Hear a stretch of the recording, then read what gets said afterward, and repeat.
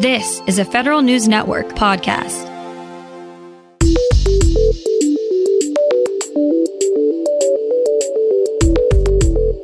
Coming up on today's Federal Newscast, a large federal employee union has suggestions for the next coronavirus relief package. EPA is setting up to move to the next phase of its reopening plans. And another major government conference is canceled due to COVID-19. These stories and more in today's Federal Newscast.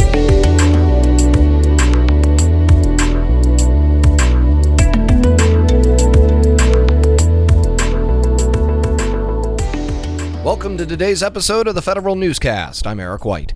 The National Treasury Employees Union has a wish list for the next coronavirus relief package. The union says Congress needs to ensure agencies are taking steps to safeguard the federal workplace for employees once they return.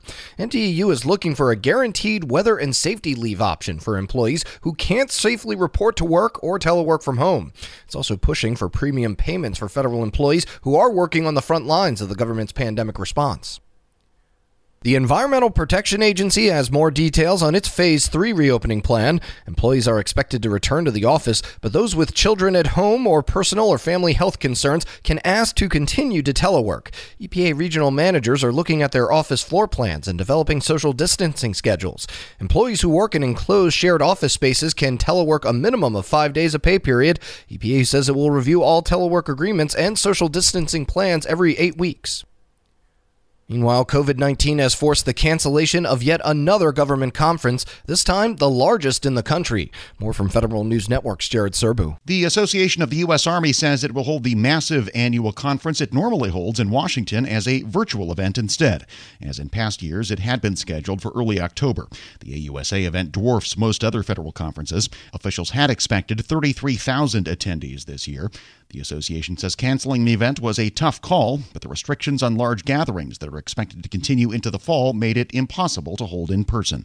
Jared Serbu, Federal News Network. Federal employees may get a few new safeguards against discrimination and retaliation at the workplace. The House version of the 2021 Defense Authorization Bill includes the Federal Employee Anti-Discrimination Act. The bill requires agencies to set up equal employment opportunity programs separate from their human resources or general counsel offices. Agencies would also have to create a complaint tracking system and publish findings of discrimination and retaliation on their websites. Non-disclosure agreements barring employees from reporting waste, fraud, abuse, and retaliation are also prohibited. A bill increasing the transparency of senior agency leadership makes it through the Senate Homeland Security and Governmental Affairs Committee. The 2020 Plum Book Act requires the Office of Personnel Management and the General Services Administration to create a website with information on senior leaders in government. The bill would also require the OPM director to work with the White House Office of Presidential Personnel to keep information on the website current. The bill takes its name from the document Congress prints after every presidential election, detailing more than 9,000 federal leadership positions. The Pentagon's top legislative official is leaving the Defense Department at the end of the week. Robert Hood, the Assistant Defense Secretary for Legislative Affairs, is the latest in a slew of officials to leave. With his departure, there will be 21 vacant Senate-confirmed positions. Earlier this month, the two top research and engineering officials left DoD. The Pentagon's acting comptroller also left in mid-June. DoD and Lockheed Martin are in a battle over extra labor costs associated with the F-35. Federal News Network's Scott Maucione reports. The Defense Department's out at least $300 million because Lockheed Martin did not deliver spare parts with the proper electronic information attached. The Pentagon's now negotiating with the defense contractor to get its money back. However, Lockheed Martin told lawmakers yesterday it won't commit to returning the funds. The Defense Department Inspector General says the faulty information on spare parts may cause squadrons to miss alerts on legitimate aircraft issues. Scott Maucione, Federal News Network. For the first time in its 112-year history, the Army Reserve will be led by a woman. The Senate has confirmed Major General Jody Daniels for a promotion to a 3rd star and to be the next Chief of the Army Reserve. Daniels comes to the top job from her previous assignment as commander of the Army's 88th Readiness Division. She'll replace Lieutenant General Charles Luckey, who is retiring this year.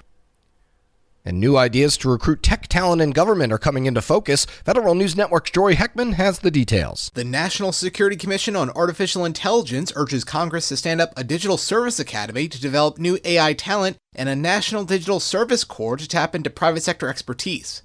Digital Service Academy graduates would serve a 5-year stint in federal civilian government after graduating. The Reserve Corps is modeled after the National Guard, and volunteers would work at least 38 days a year as short-term advisors, developers, and instructors within the federal government.